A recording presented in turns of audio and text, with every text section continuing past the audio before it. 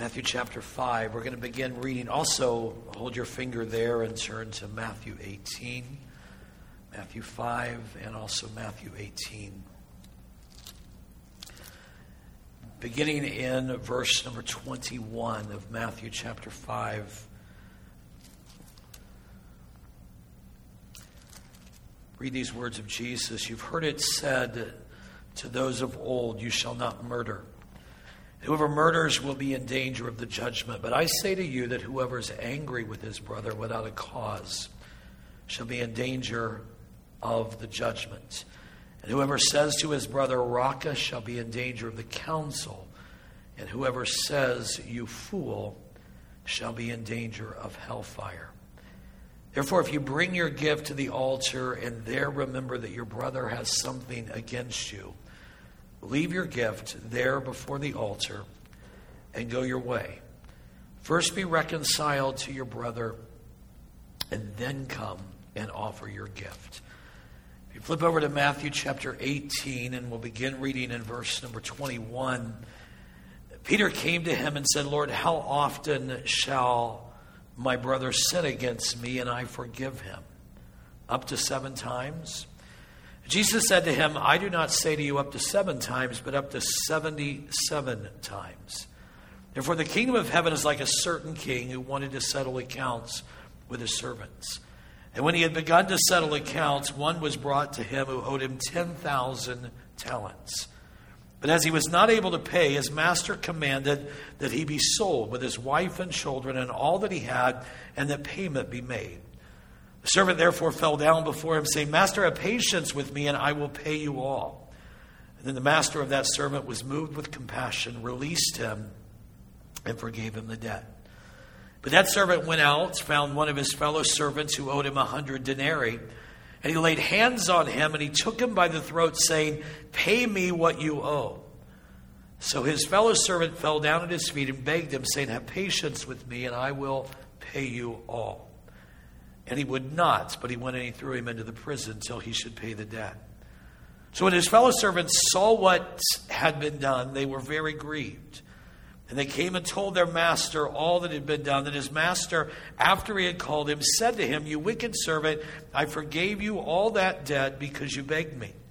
Should you not also have had compassion on your fellow servant, just as I had pity on you? His master was angry and delivered him to the torturers until he should pay all that was due to him. And then here's a difficult passage. So my heavenly Father also will do to you if each of you from his heart does not forgive his brother his trespasses. Holy Spirit,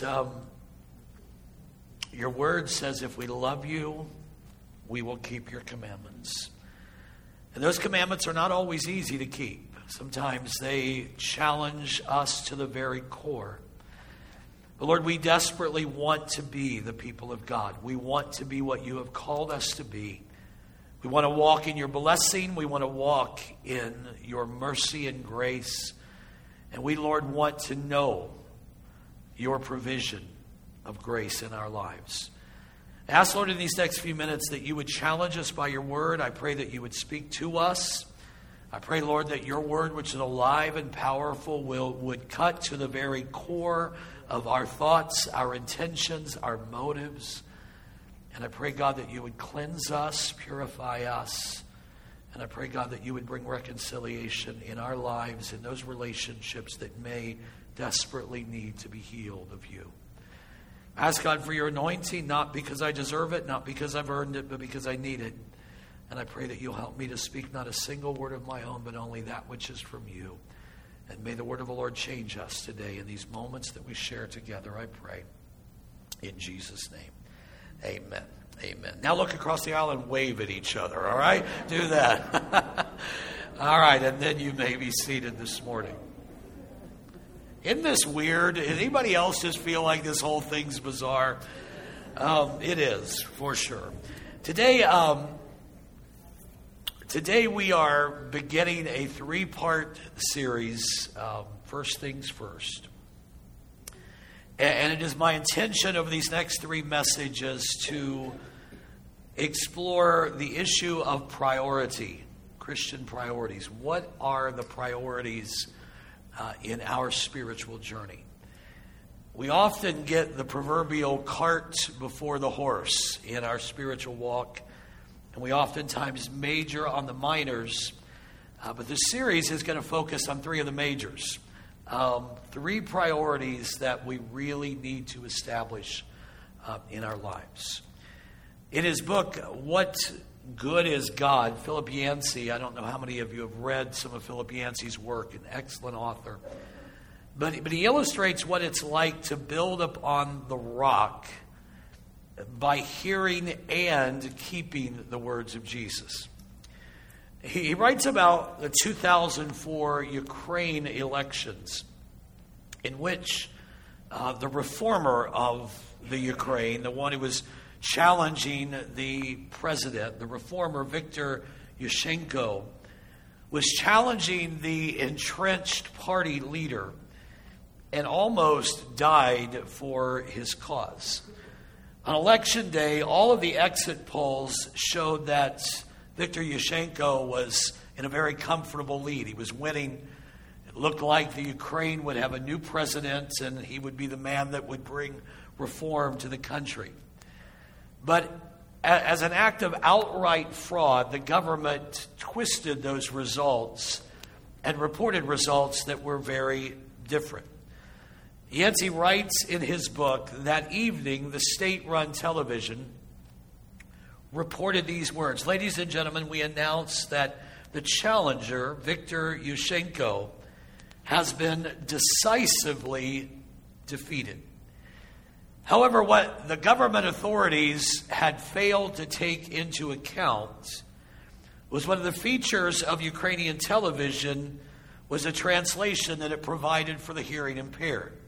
You've seen that down in a little corner of the screen, just a little box, was this young lady who was translating. She was a brave woman who'd been raised by deaf and mute parents who gave a different and a true message in sign language.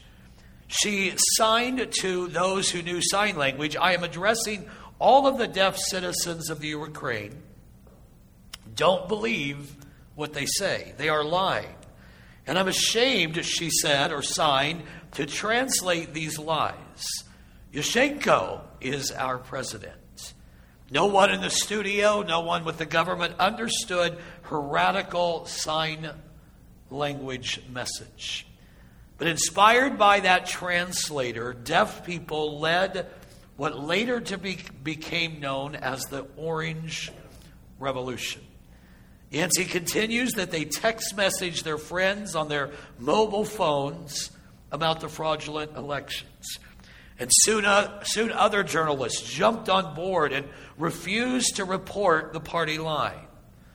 Over the next few weeks, as many as 1 million people wearing orange flooded the capital city of Kiev to demand new elections. The government finally backed and buckled under the pressure, consenting to new elections, and this time Yushchenko was elected as the president. Yancey makes this point in his book. He says, our society is hardly unique. Like the sign language translator in the lower right-hand corner of the screen, along comes a person by the name of Jesus, who says, in effect, don't believe the big screen. Don't believe all that the big screen is telling you. They are lying. He said it's the poor who are blessed, not the rich. Mourners are blessed too, as well as those who hunger and thirst, and the persecuted. Those who go through life thinking they're on top will end up on the bottom, and those who go through life feeling like they're at the bottom will end up on the top. After all, what does it profit a man to gain the whole world and to lose his soul? In this series, we are going to look at the truth as presented by Jesus. We're going to explore what the little box in the right-hand corner says. When the world screams at us, we can hold grudges. If you've been mistreated, then you can mistreat back. If you have had your rights violated, then you have the right to hold a grudge and become bitter. That's what the world says. But down in the right-hand corner of the screen is Jesus saying, if you go to the altar with your gift and you remember that your brother has aught against you, leave your gift there and go and make it right with your brother and then return. The context of this subject comes from these words of Jesus. They're strong words as we talk about the priority of forgiveness and reconciliation. Jesus said, you heard it said to those of old, don't murder. And whoever murders will be in danger of judgment. But I say to you, whoever is angry with his brother without a cause shall be in danger of the judgment. And whoever says to his brother, Raca, shall be in danger of the council. And whoever says, you fool, shall be in danger of hellfire. Seems to be pretty radical, but what Jesus is saying is that anger is as diabolical as murder. And anger that is left unchecked, that forms a root of bitterness, will ultimately destroy us and those around us. In a 1994 article, War's Lethal Leftovers Threaten Europeans, the Associated Press reporter writes this: the bombs of World War II are still killing in Europe.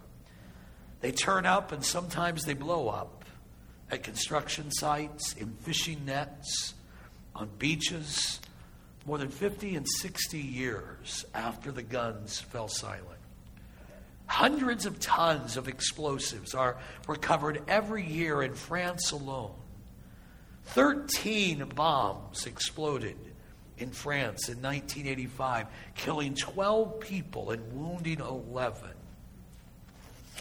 Unexploded bombs, they write, become more dangerous with time. With the corrosion inside, the weapons become more unstable. The detonator can become exposed. And then he goes on to say, what is true of lingering bombs is also true of lingering anger. Buried anger will explode when we least expect it. 2 decades after the Civil War, the North and South still had not reconciled. Such a reconciliation would not succeed unless it was achieved by the generation that fought the war. Should that generation die unreconciled, its hatreds would become the next generation's legacy and would just perpetuate. It is a historical truism, listen, that inheriting hatreds is near inevitability. Eradicating them is a near impossibility. But God calls us to eradicate hatred. He calls us to eradicate bitterness that will ultimately destroy. The truth is that what Jesus is getting at, look at me for just a moment, is that if we don't deal with the issue now, it will destroy us. It will linger and become ultimately unresolvable. And so Jesus makes it clear with this very radical statement. He says, if you bring your gift to the altar and you remember your brother has something against you, leave your gift there. Go your way. Be reconciled to your brother. And then come and offer your gift. Get first things first. So I want to talk about that for just a few moments this morning. The teaching of Jesus about forgiveness and reconciliation.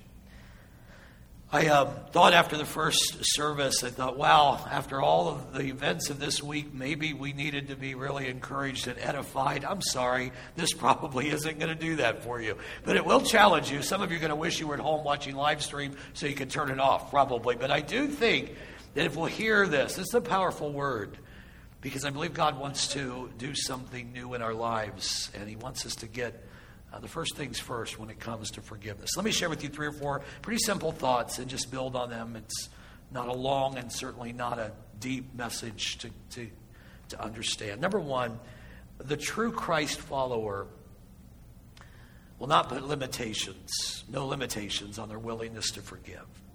Peter really thought he was doing well. He thought, man, I am doing good when he said, so when my brother sins against me, how many times should I forgive him? Up to 7. And Peter thought that he would get kudos from Jesus on that. He thought Jesus would say, wow, that is really good, Peter. You really have grown and you have matured in your walk with me. But instead, Jesus rebuked him and recognized, or made him recognize, that he had set a bar that was not only too low, but it was worthless. The rabbis taught in the first century that a person should forgive someone 3 times. If you hurt me, I should forgive you 3 times. And after that, all bets are off and I can do whatever I want. So Peter thought, I am doubling it plus 1. So he thought he was doing pretty good. But Jesus takes this to a whole new level and says, no, not 7 times, but 70 times 7. Jesus turned upside down what the Jews knew as the 490 or the 77 rule, depending on which translation you read, that comes all the way from the book of Genesis. Genesis chapter 4, we read about Lamech.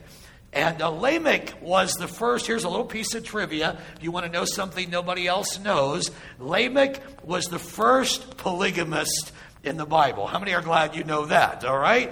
And I thought you would need to, you're the folks that came out today. You need a little extra piece of info. But here's what we read. As for Zillah, she bore Tubal-Cain. This is Genesis 4. An instructor of every craftsman in bronze and iron, and the sister of Tubal-Cain was Naamah.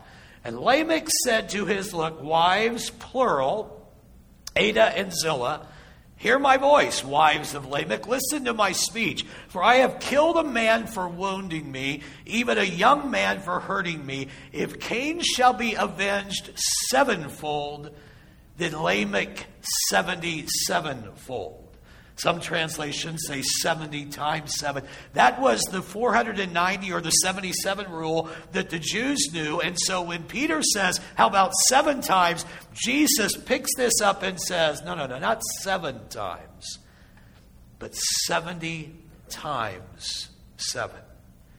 You see, Jesus is using the language of hyperbole, not calculation.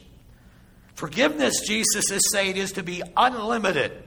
There's no place for keeping a record or a tally. He wasn't saying count to 490 and then all bets are off. He is saying it should be unlimited forgiveness. As a matter of fact, Jesus would say if one is still counting, however generously, they're not forgiving. If you're counting and saying, well, I've forgiven him this many times and I'll do it a couple more times, you're not forgiving. And that's what Jesus is saying.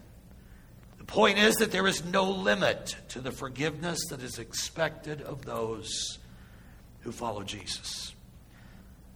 The greatness of the offense that is done against us does not place parameters on what God expects of us when it comes to forgiveness. That's why Jesus gives this parable. In the ancient world, it would not have been at all unusual. The slave had quite a bit of independence. It would not be at all unusual for a slave to borrow money off of the king or off of the master. And that is what is taking place in this parable. And so the slave owes his master an enormous amount of money.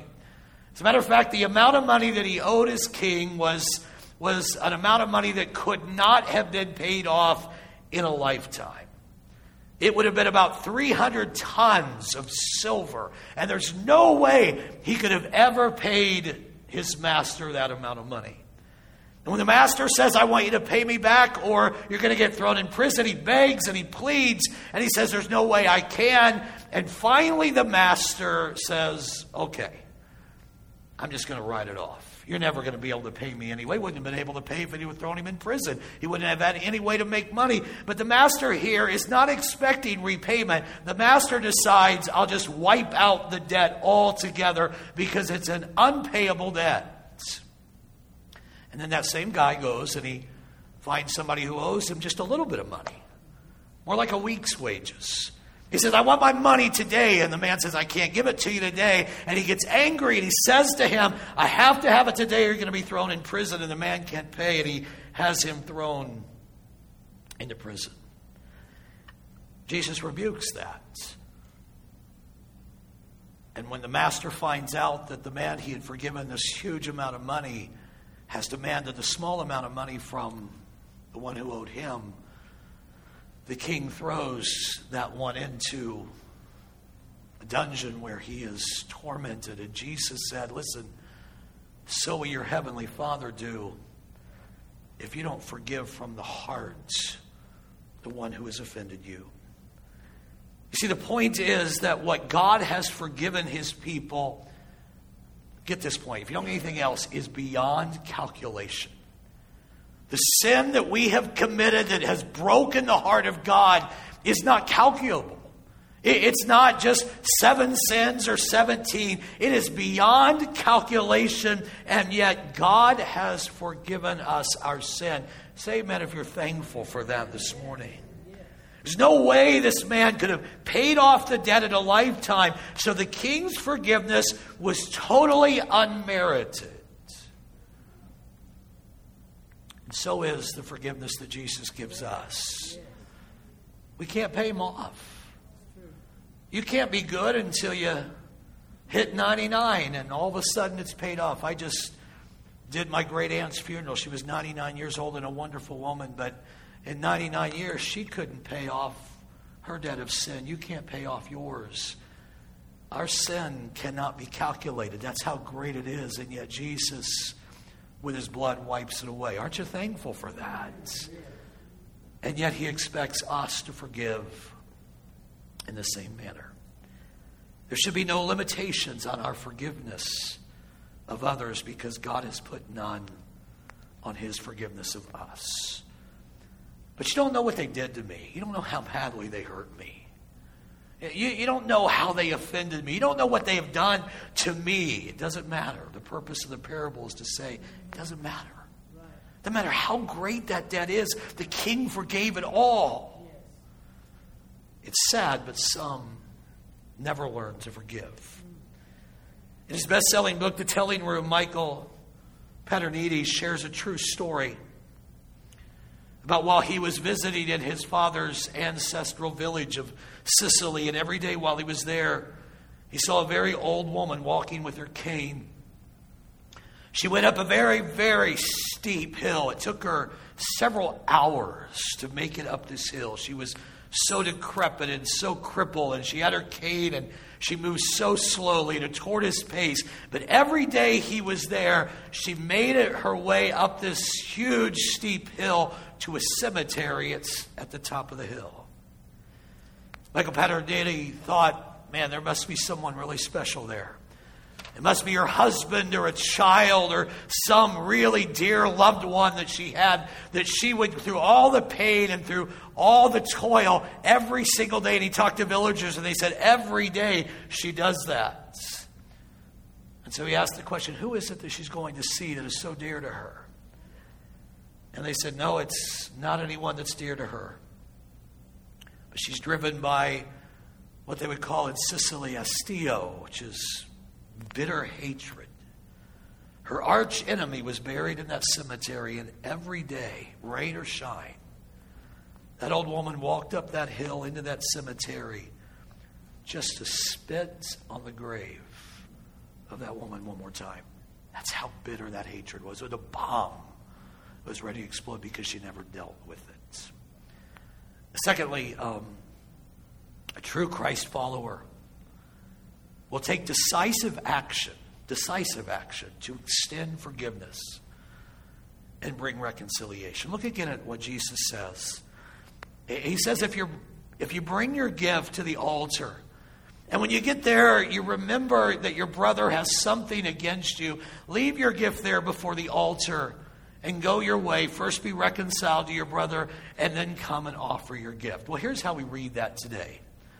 And this is why we miss the power of this statement. If I had something against one of you and I'm in church and I come to this altar and I kneel down and I think, I need to go get it right with you, I'd have 15, 20 steps. I'd leave the altar, go back, get it right with you, and then come back to the altar. Jesus is teaching in Galilee. Galilee is in the north. The closest part of Galilee to Jerusalem would be 80 miles. Anything north of there would be more than 80 miles. It might be almost a week's journey to the temple where they would leave the gift or take the gift, take the animal as sacrifice. So what Jesus is saying is, if you travel 80 miles with your lamb, and you go to the temple and you get to the altar where you're going to offer it as a sacrifice, might even be more than 80 miles. You've traveled a week and you get there and you get to the altar and you remember that there's someone that you're not reconciled with. You are to leave your gift there and travel a whole other week back, make it right, and then travel another week back, and then offer your gift and talk to God. That's a big deal. That's decisive action. It might be inconvenient, but Jesus expected it.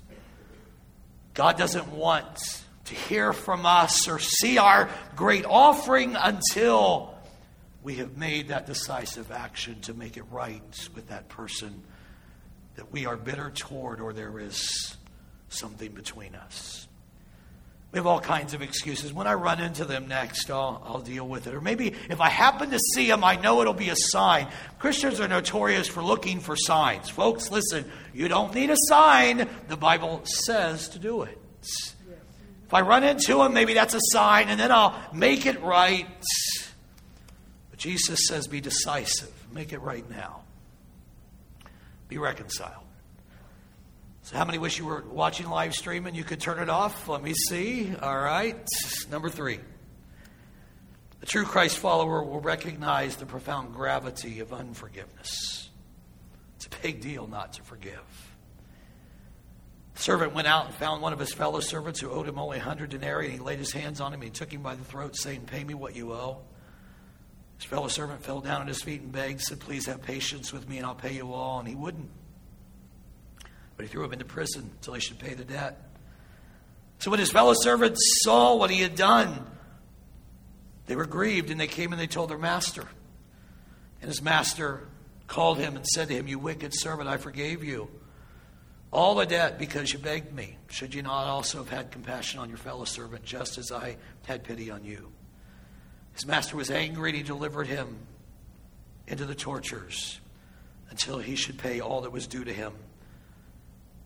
And then Jesus had to add this: "So my heavenly Father also will do to you if each of you from his heart does not forgive his brother his trespasses." When the forgiven servant refused to forgive another, he was tortured until which time he could pay the debt, and we've already established it was a debt beyond being paid. In other words, he never left that prison. The debt was so great in the parable that he would never be able to pay it. His unwillingness to forgive resulted in very serious and significant judgments. Elsewhere, Jesus had said, "If you forgive men their trespasses, your heavenly Father will also forgive you. But if you do not forgive men their trespasses, neither will your Father in heaven forgive your trespasses." Is that a hard verse for anybody other than me? That's a tough verse. So what do we do with that? How do we reconcile that? God, whose generosity is beyond measure, he just continues to give grace. The text says, will nonetheless not forgive the unforgiving. And they must expect the punishment their unforgiveness deserves. This statement seems absolutely unqualified and absolute.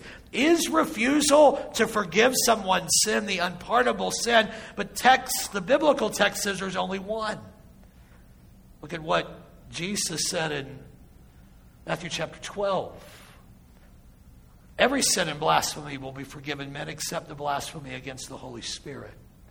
Anyone who speaks a word against the Son of Man will be forgiven, but whoever speaks against the Holy Spirit, it will not be forgiven him, either in this age or in the age to come. So we got a problem. We got a problem. That's the only unforgivable sin, and yet Jesus has said, I won't forgive, my Father won't forgive you if you don't forgive your brother. So how do we reconcile that? Good biblical interpretation says I've got to embed this whole thing in the text of the whole of Scripture. And when we do that, there may be some qualification. When we set it against the wider teaching of Jesus and we consider the epistles and we read the words in 1 John 1:9, if I confess my sin, He is faithful and just to forgive me of my sin. How many are thankful He does that when we confess? But such considerations must not serve to weaken the impact of this sobering parable and the solemn words of Jesus. Those who refuse to forgive must not expect to be forgiven. It's tough. Following Jesus is not like following the world. Following Jesus is a higher calling. Let me end with this fourth point. The true Christ follower will extend deep and sincere forgiveness to those who have hurt them. So my heavenly Father, Jesus said, will do to you if each of you, look at this next phrase, from his heart does not forgive his brother his trespasses. It's not enough to give reluctance or merely verbal forgiveness. Oh, I'll forgive you, but not mean it. It's not enough just to say the words. It's not enough to leave the problem unresolved. The forgiveness that Jesus is calling us to is genuine, warm forgiveness from the heart that will bring restoration to the broken relationship. To say it's their problem, they'll get with me, is not what Jesus calls us to. If I get to the altar and I remember they have aught against me, I'm to seek restoration. So what happens when we forgive someone? I'm going to close with this. What happens when we forgive someone? It begins with compassion. As Jesus is hanging on the cross, He sees His crucifiers. And He sees them not as what they're doing to Him, but He sees them through eyes of compassion. Father, forgive them because they don't even know what they are doing. It begins with compassion. The focus of Jesus was not His pain. Listen, if you're always focused on your hurt and pain, you'll never be willing to forgive. Jesus didn't look at His own, but He saw them with new eyes. Compassion then changes perception. You see their brokenness, the brokenness that drives their behavior. And changed perception leads us to action. We're free to know Him better when we forgive. And we are free to see Him better. Who have you refused to forgive? What's that unforgiveness doing to you? How powerful it would be if we could release that and forgive from the heart so that we can experience the fullness of God's joy. Would you stand with me this morning? I'm going to read you one more story. It's a pretty powerful story from our own nation's history. In 1838, July 8th,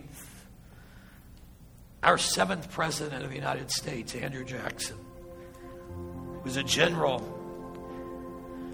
He stood before his minister, Presbyterian pastor, Dr. John Edgar, and he announced to him that he wanted to become a member and he wanted to receive communion. So Dr. Edgar asked Andrew Jackson about his convictions, about his conversion, to ascertain whether or not it was a sincere conversion. And at every step, Reverend Edgar nodded his head. His answers were all satisfactory. But Dr. Edgar felt the need to probe a little more deeply into Andrew Jackson's life. And he just looked at him. He said, "Can you forgive all your enemies?" There was kind of a long pause. The question was a little stunning to General Jackson. And then he broke the silence. He said, "I can forgive my political enemies. I can freely forgive them. But as for those who abused me when I was serving my country and those who attacked me for serving my country, that's a whole different case altogether." It was an honest answer, but Dr. Edgar was not satisfied. He said to Andrew Jackson, "Christians must forgive all." And he insisted and pressed General Jackson on that issue. Andrew Jackson was not anticipating that he would be probed and questioned this way. And yet when the time came for him to respond, he knew he would have to embrace the claim of the gospel in his life. One of Jackson's biographers gives us his response. There was a considerable pause, and then Jackson spoke again. Upon reflection, he said he thought he could forgive all who had injured him, even those who had reviled him for his services to his country on the battlefield. He was at long last prepared to grant amnesty to all of the scoundrels who had ever crossed his path. On July 15, 1938, General Andrew Jackson, 7th President of the United States, was admitted into the Presbyterian Church. 70 years old when his battle-weathered soul and tired body knelt for the first time to receive communion. And as he did, his biographer said, tears of penitence and joy trickled down his careworn cheeks. Meekness had triumphed. To let go of hurt and pain, especially when we feel like we're right. To let go of bitterness, especially when we think, man, they've got this anger coming. It's a hard thing to do. But how precious it is to respond with forgiveness as we were responded to by our Savior. Father, thank you for your word today. Help us, Lord, to get first things first. We're challenged with a very strong word that says if we don't forgive, we can't expect to be forgiven.